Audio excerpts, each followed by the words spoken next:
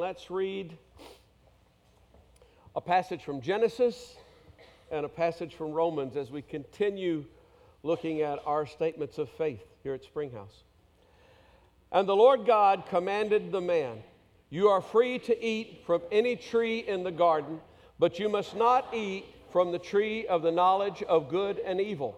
For when you eat of it, you will surely die." And then in Romans, "Therefore, just as sin entered the world through one man, and death through sin, and in this way death came to all men because all sinned. For before the law was given, sin was in the world. But sin is not taken into account where there is no law.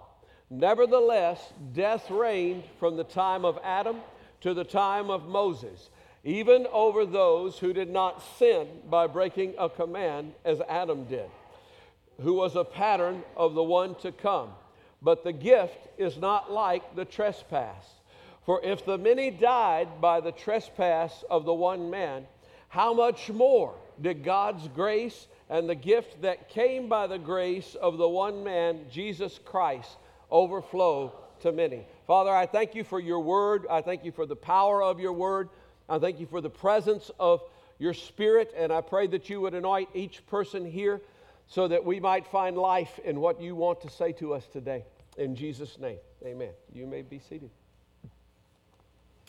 Our third of the 7 statements of faith that we have here at Springhouse reads this way: "We believe that mankind is a fallen race, born into iniquity, and that all evil in the world is the result of mankind's rebellion against God. The only means of reconciliation with God is through believing in Jesus Christ's death on the cross as the blood sacrifice for our sins." Now, we're doing this series because, like I said, I've discovered that a lot of Christians don't really understand the most basic fundamentals of their faith and what it is that they believe. This is one of the things that there's a lot of confusion about in the world. But first of all, let me make a couple of preliminary statements. And the first one is God doesn't make mistakes. How many of you know God doesn't make any mistakes? None whatsoever. Doesn't make mistakes, doesn't make junk. And the scripture says that Genesis 1:31, that God saw all that he had made and it was very good. It was very good. He didn't find any fault in it. In the beginning, everything on earth was perfect. Now, that's one of the things that you can draw from the fact that God doesn't make mistakes. Another thing you can draw from the fact that God doesn't make mistakes is that you can't possibly be a mistake because God made you. And some people tend to feel like maybe they are. And not only that, you can't be junk because God didn't make junk. And sometimes people feel like they are. But the other thing is that the earth was perfect, and there was really only one thing that could mess it up in all of creation. And it wasn't dogs, cats,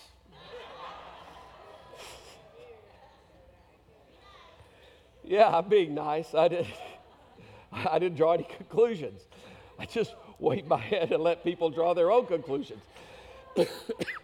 Mankind was the only thing that could mess it up, the only thing that had the potential to mess it up, because we were created in his image, and the more potential there is for good, the more potential there is for evil. You know, a cow, sorry Rodney, can't be particularly good or bad, either one. It's just a cow. You know, a dog, okay. A dog can be a good dog, can be a bad dog. You've heard that. Bad dog, right? Good dog. Okay. A person has the potential for a lot of good and a lot of evil. And a person with tremendous gifts and endowments, a person with a lot of talent, a person with a lot of intelligence, a person with a lot of wealth that perhaps has come their way, has the potential to do a lot of good and a potential to do a lot of evil. An archangel has the potential to be the devil himself. Get right down to it. So the only thing that could really mess this up was mankind. Now, before we get into spoiler alerts about whether or not mankind did mess things up. Let me say one other thing. There are mysteries here. There are mysteries when we look back at this part of history. There are mysteries that are beyond our understanding. I mean, and as well they should be, because they're spiritual things. We're only beginning to understand some of the mysteries physically about our, the human genome is just now being unlocked, and we can see that now. Something that you can't see, like a spiritual genetic makeup. There are mysteries. They're just things. The only way that they can be revealed is they have to be revealed and accepted through faith. The only way we can understand our spiritual genetic makeup is by revelation. There's a reason why you can ask questions that you can't answer. And the reason is because you were created to belong to one world, but you find yourself in a different one. And you got questions, you got things about this, but you're not in the place to figure out all of that stuff yet. We were created with eternity in our hearts, as we talked about a few weeks ago. So let's start with Adam and Eve. Are Adam and Eve real people? And the reason why I address this is because a lot of people in our culture, as soon as you begin to talk about Adam and Eve, maybe even in church, although probably this crowd's pretty safe, but as soon as you begin to talk about Adam and Eve, they go, oh, yeah, okay, yeah, and Jonah and the whale and the fiery furnace, yeah, they don't believe any of that stuff. I believe Adam and Eve are real people, okay? I do, because the Scripture, it tends to indicate they treat them like real people. Paul talks about Adam like he's a real person frequently. The passage we read today talks about that. Luke traces Jesus' genealogy back to Adam. Jude talks about Enoch being the seventh from Adam. So they certainly treat him as a real person. So I would treat him as a real person. But you know what? Even if you're not there yet, that doesn't mean that the story doesn't contain truth. The story contains truth. It was designed to reveal mysteries to us as to how things got the way they are. Why are things the way they are in the world right now? Probably aware, God created Adam, God created Eve. They were placed in the Garden of Eden. And there was a bunch of things in the Garden of Eden, but there was this tree, the tree of the knowledge of good and evil. And the question may come up, well, why was that thing even there? I mean, if it wasn't there, wouldn't we all be a lot better off? If it just hadn't been put there. Well, truth of the matter is, if it hadn't been there, something else would have had to have been there to take its place. Because here's the deal. When God created us, when He created us in His image, and those of you who've been here for a while have probably heard me say this before, but maybe you didn't remember it. When He created us in His image, He could put a lot of things into us. He could put reasoning. He could put intelligence. He could put an eternal soul. He could put the ability to create. He could put those things into us. There's one thing He could not just put into us. And it was the most important thing that there was about God. And that thing is love. God couldn't just go, poof, now you have love inside of you. Because love requires a choice. You have to be able to make a choice to love. Most of you are familiar with 1 Corinthians chapter 13, verses 4 through 7. Love is patient, love is kind. It does not envy, it does not boast, it is not self-seeking, it is not rude, not proud, not easily angered. It keeps no record of wrongs. It doesn't delight in evil, rejoices in the truth, always trusts, always protects, always perseveres, always hopes. All of those things, none of them are an emotion. Every single one of them is a choice. You choose to not be rude. You choose to trust. You choose to persevere. You choose to let it go. Not keep a record of wrongs. You choose those things. And if you will choose those things, you choose to be kind. If you will choose those things towards somebody, guess what? You love them. And if you don't choose those things towards somebody, if you choose the opposite of those things, it doesn't matter how you feel about them, you don't love them. So love is a choice. And therefore, God had to give us free will. Jesus says over in John chapter 14, if you love me, you will obey my commandments. You will do what I command. Now, excuse me, let me just say, the same doesn't hold true necessarily between humans. I remember talking to a guy a few years ago, and we were talking about raising our kids, and he was saying, yeah, it was really important for me to teach my kids what love is. And I said, well, great, that is important. What is love? And he said, love is when somebody will do anything you want them to do. And I said, oh, I think you kind of messed up there. You didn't, I don't think you got that one right. Because we as humans, oftentimes what we want somebody to do, we may have the best intentions, but what we want them to do may not be the right thing for them. It may just be the right thing for us, or it may just be what we think is the right thing for us. See, we're fallen creatures. God isn't, though. When God gives a command, it's always for my good, for my good. Don't you know it's for my good? Good. Yeah. I was listening. And it always is. And so then the choice becomes, do we obey him? Do we love him enough to trust? Love always. Do we love him enough to trust what his command is? Therefore, God had to give us free will, and it had to be meaningful. It had to actually count for something. Henry Ford was famous for saying that the public could have any color Model T they wanted as long as it was black. That's not a meaningful choice. You can have any color iPhone you want as long as it's black or white. Now, that's pretty meaningful. Okay, y'all aren't with me. I'm just going to hurry along here. There was nothing special about this tree. It's just a tree. There's no poison in it. There was no hallucinogenic to, open their eyes or anything like that. It's just a tree. The power came from the command, because God's command combined with our choice to obey that command equals love. That's where the power came from. That's the magic, if you want to call it that was going on here. We read it earlier.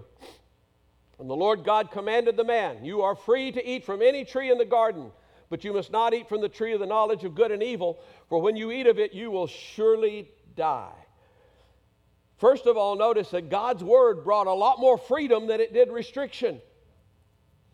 How many trees were in the garden? 85, 90, a billion? A whole bunch of trees were in the garden. And God said, all of them are yours, except one. Except one. Now, if somebody takes you out to eat and they say you can have anything on the menu you want except that, what is it that you really want on that menu? It's that. Because that has become kind of hardwired in us. But I don't think it was before the fall, necessarily. It was just there. The choices, there was a lot of freedom. See, we make the mistake of thinking that freedom exists in a vacuum. We think that true freedom is just, I can do anything that I want to do. That's really freedom. No, that's an illusion. If everybody is free to commit murder, who's free? Nobody, because freedom doesn't exist in a vacuum. If everybody's free to commit adultery, that means that everybody's free to break their vow and break their word, and you can't trust what anybody has to say. What a world in which to live. Now, God knows where the limits of freedom are, and His command always gives much more freedom than it does restriction. And the restrictions that are there to guard and guarantee the freedoms. And God's Word also pointed the way of life. It still does. God's Word says that way's death, this way's life. And it still is. That's still exactly what it says. To make a long story short, I will cut the suspense. We failed. We believed the word of the tempter rather than the word of God. The word of God said, you will surely die. The tempter came along and said, you will not surely die. And we chose. We chose the second one. Of course, we were wrong. Because death actually is proof that sin is in the world. That's what that means when it says that even where there was not a command given, people still died. Because death entered the world when sin entered the world. Did they die? Well, it looks like they kind of kept on living for a while, but let's talk about this and look at it a little bit deeper. You see, death actually is separation. That's actually what death is. When we die physically, we're separated from this biological existence. And pardon me for saying this if this is fresh in somebody's life, but physical death isn't really all that big a deal. It just really isn't. It's not a big deal at all to the ones who go to the other side. It's only a big deal for those who are left behind. And you know what? It's only a big deal if somebody's left behind who loves you. There's that love thing again kind of popping up. Pretty important. If nobody is left behind who loves you, then your death only means either, ding dong, the witch is dead, or I wonder who'll get his money, or who cares? You get right down to it. Love's pretty important, but physical death, every single one of you. I'm gonna step out on a limb here, and I'm gonna say every single person in here, your great grandfather is dead. How do you feel about that? My great grandfather was Moses Christopher Meek. He lived a good long life. He had a bunch of kids. He fought in the War of 1812. I never met him. He did have one son who became a preacher, and apparently, according to the records that I have seen, was run off from several churches for causing trouble. But that wasn't our line. That was an uncle. That was a great uncle something or other there. Yeah, our line was the good line.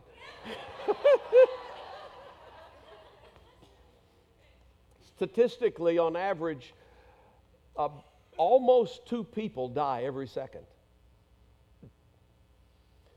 When you think about it, that means that during a typical sermon that I preach, close to 5,000 people will die. How do you feel about that? As long as it's not one of you or somebody that's close to you, we don't feel anything about that at all.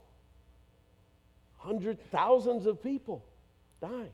Physical death isn't really the issue. That's why Jesus said, don't fear the one who can only kill the body. So you need to fear the one who can cast the soul into hell. Because the Bible calls it the second death. Real death is the second death. It's separation from God.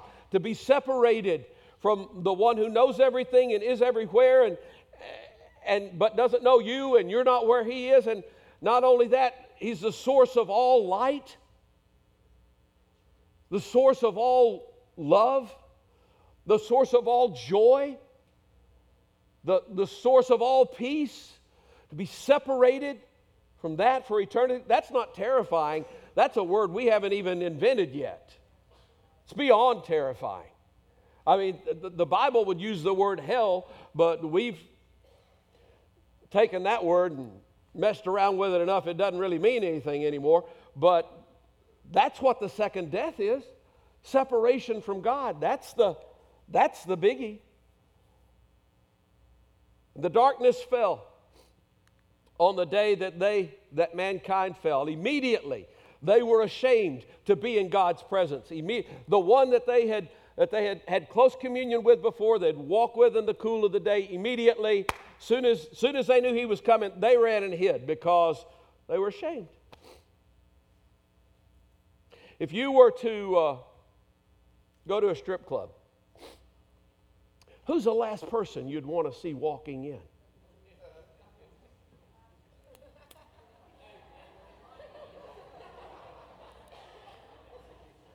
How about your mama? Your wife? Oh boy. Your pastor? Of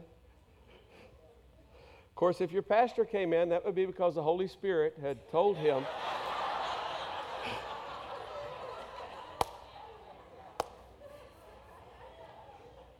to go and speak with you. And if it wasn't, if he was already there when you got there, you'd be ashamed for him. You'd feel that shame. And we're just talking about, Mama's nice, and your wife, I'm sure, is perfect, and I know your pastor, and he, but aren't any of them close to God, anywhere close to the holiness that he has? And on this day that they disobeyed, as soon as they heard him coming, instead of going to him, they ran the other way. The separation began to take place. Creation fell dumb. Romans says that the creation was subjected to frustration on that day, that it's in need of being liberated from its bondage to decay. There wasn't decay before that day. It wasn't in bondage before then. Wow, the world can be a pretty nice place right now, the earth, that is, but to imagine what it was before we did this. All evil in the world is the result of mankind's rebellion against God. That's what our statement of faith says. And so when the question is asked, why do bad things happen to good people? The same reason that bad things happen to bad people.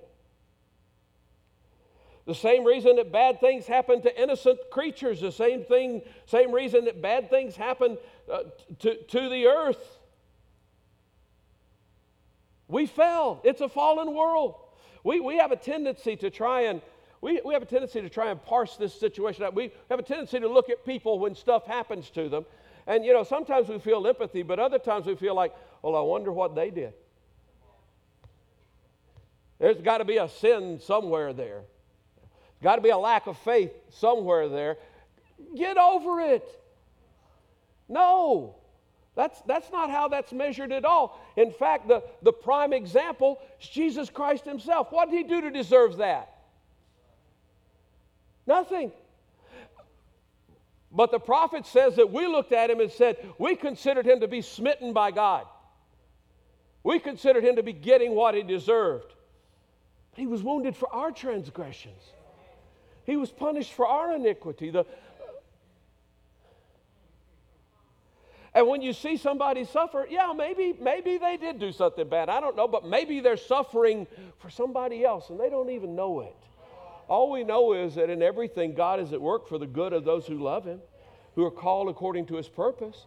That's all that we know for sure. We can't look at somebody and figure out, just make them a better person and that one a worse person. In fact, I've discovered over the years that one of the prime times, one of the easiest times to speak to people about the gospel and about their salvation is at a funeral. And you know what's got to happen to have a funeral? Somebody's got to die. So you never know why this is coming together. We just know that all of this happened because we fell. All the evil in the world is because of our rebellion. God did manage to spare Adam and Eve from physical death that day, and He did it by means of a blood sacrifice. They didn't die physically, but the first physical death did take place. See, they tried to, as you know, they tried to cover themselves with leaves or whatever, natural fibers. And, God came down and said that's not going to work, because you see, all you're doing is covering your skin, and that's not the problem. And two very important principles were established that day. One of them is, without the shedding of blood, there is no remission of sin. Hey, you guys did this, something's got to die. Somebody's got to die. And it's only two of you, so we're going to get a substitute for right now. But the shedding of blood is absolutely essential. And as I was looking for illustrations to put up here, and I was looking at blood sacrifice, animal sacrifice, let me just tell you, I almost put it up anyway, but if I had put it up, would I have heard about it this way. I'd have gotten the emails, and I would have gotten the, kind of going, I can't believe you put that. It was so gross. That is so disgusting. Yes, it's supposed to be gross.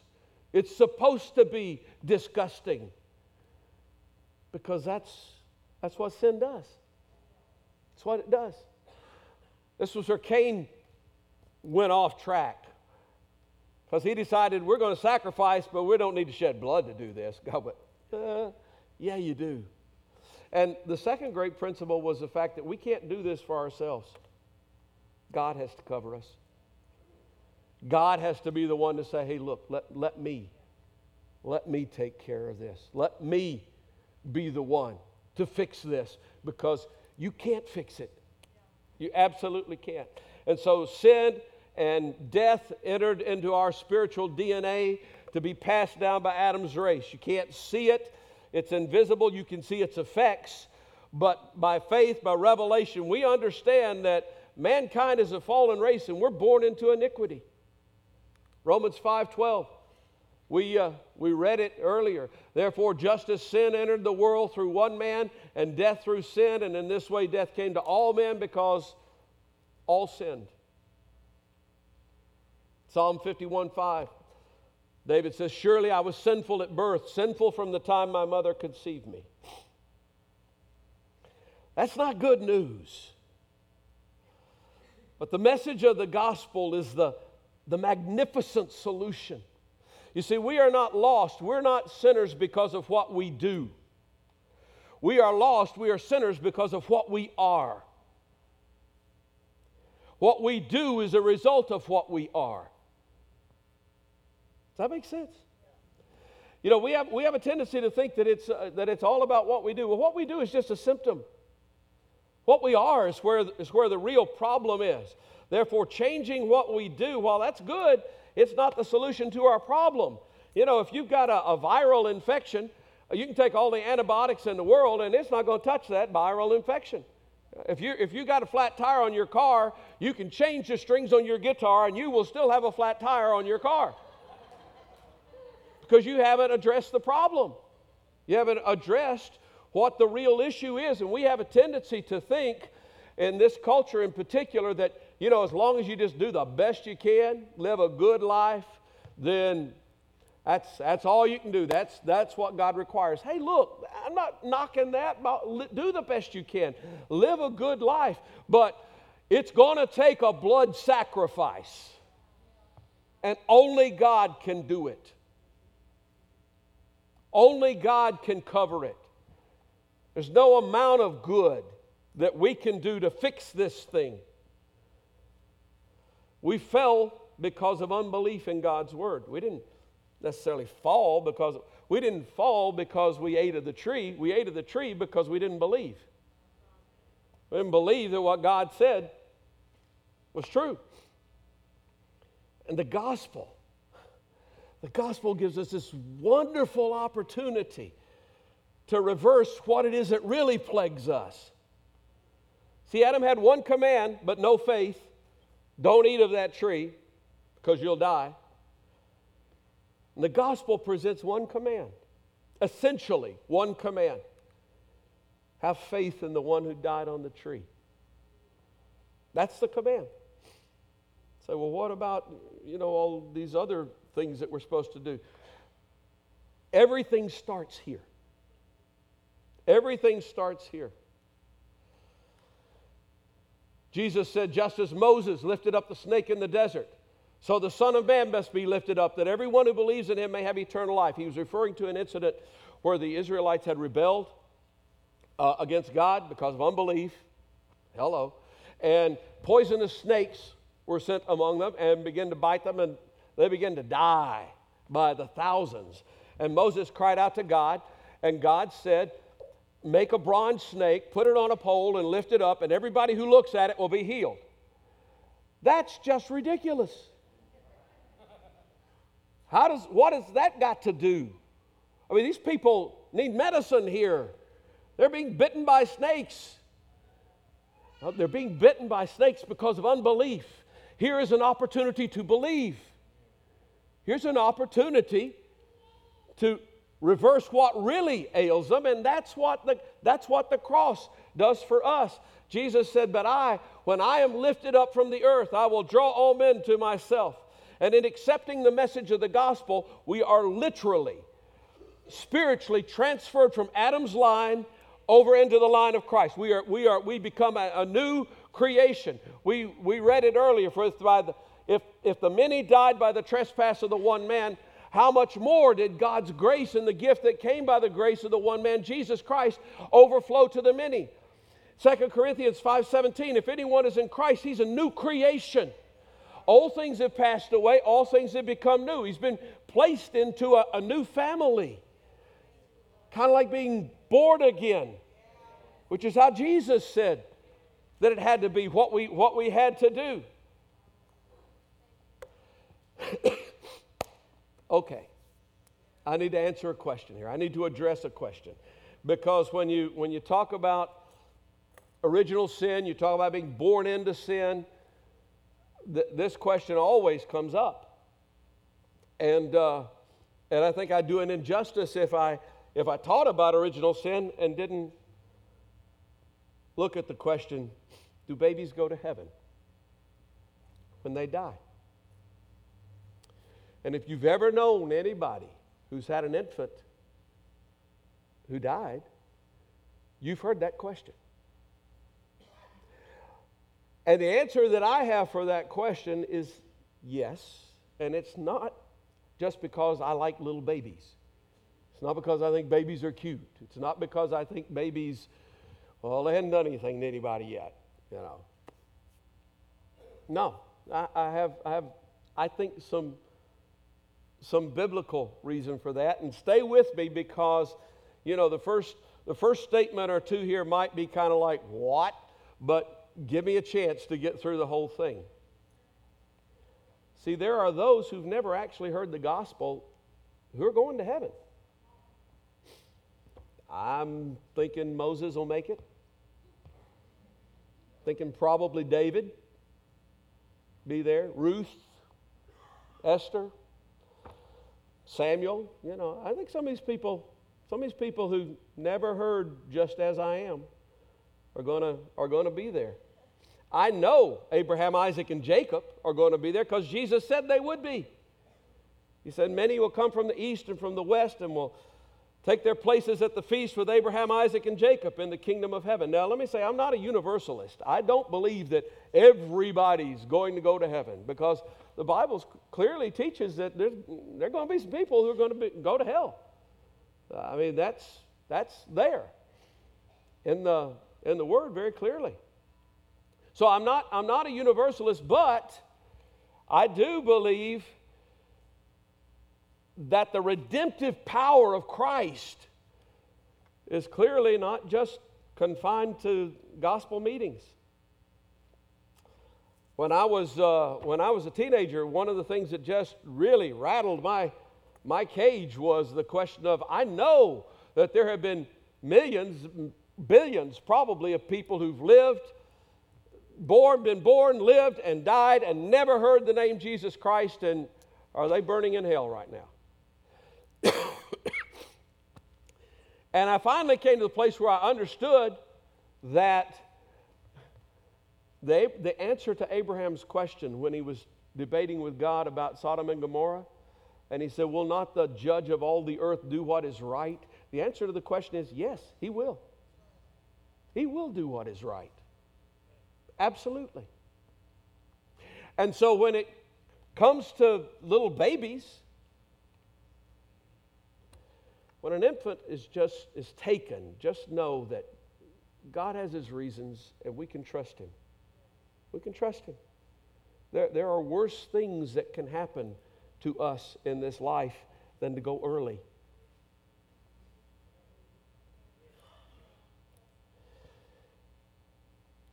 So, why should we share the gospel? Well, let me give you an analogy and see if this works for you. Let's say you had the superpower to put out fires. And let's say that your neighbor or your friend's house was on fire. Can I get somebody for you? Which one do you need? Just say the name and we'll get them. Hey. Yeah, okay. All right, what's your superpower? Put out fires. And your neighbor's house is on fire. Okay? Should you, and you're pretty sure it's insured. So they're gonna rebuild it. The insurance company's gonna pay off. Should you put the fire out? Well, yes, you should. I know some of you are still ruminating about that, but others of you knew the answer right away. Yes, you should, and there are a couple of reasons why you should. First of all, you don't know that insurance premium got paid up. You don't know that they necessarily even signed up, so you don't necessarily know whose house is insured. But secondly, there's a thing called collateral damage. What about the houses next to it that might be catching on fire? There might be somebody in that house that you don't know is there.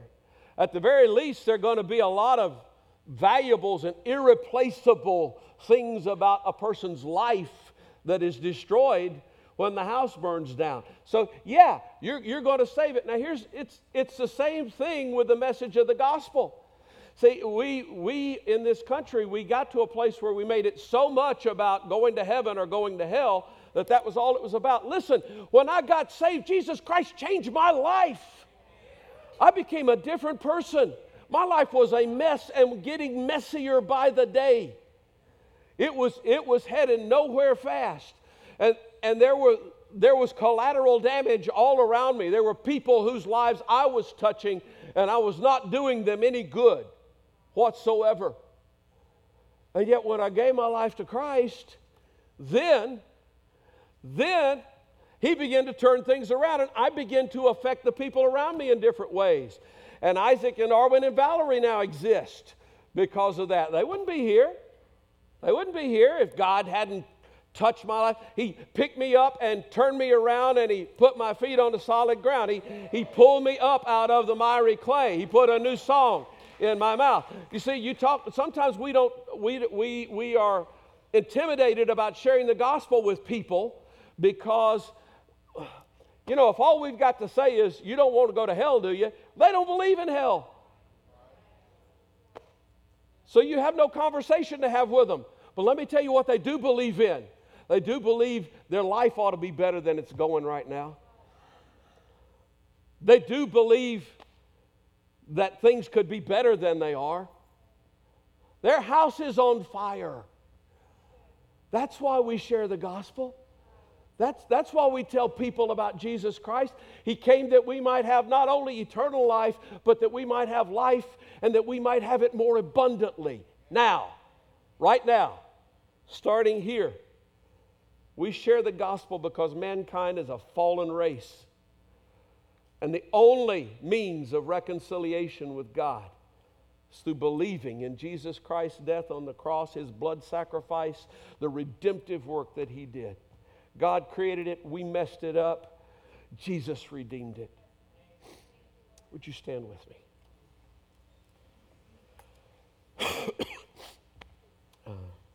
Would those who are going to pray with people come forward here today? And if you're here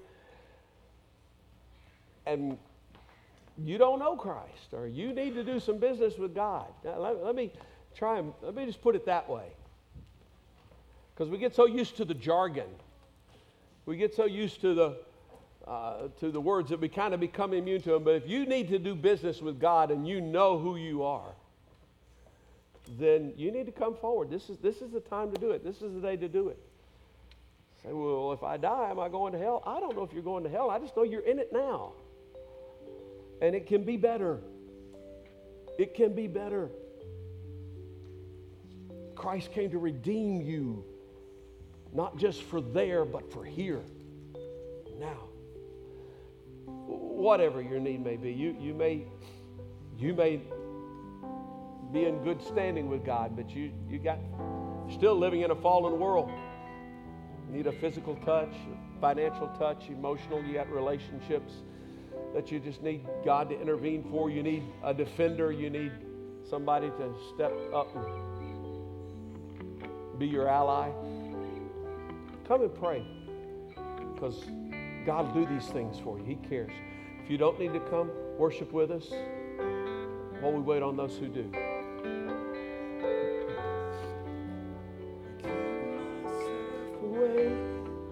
So you can use me.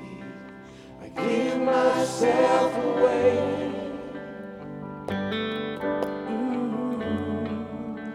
I give myself away so you can use me. Give myself. I give myself away.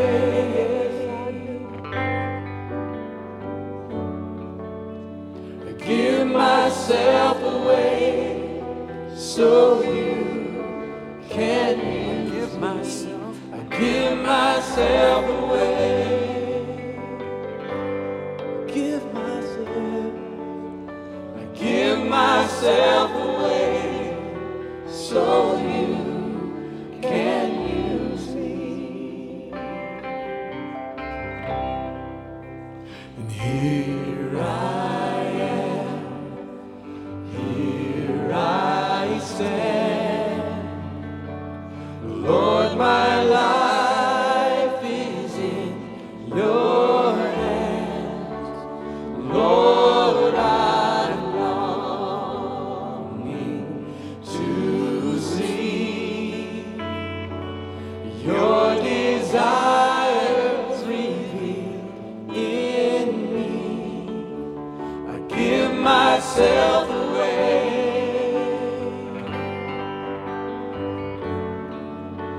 I give myself away so you can use me. I give myself away. I give myself away so you can use me. Take my heart. Take my life as a living sacrifice. All my dreams, all my plans, Lord, I place them in your hands. I give myself away.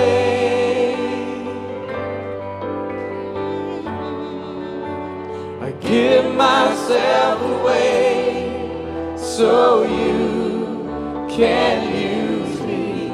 I give myself away.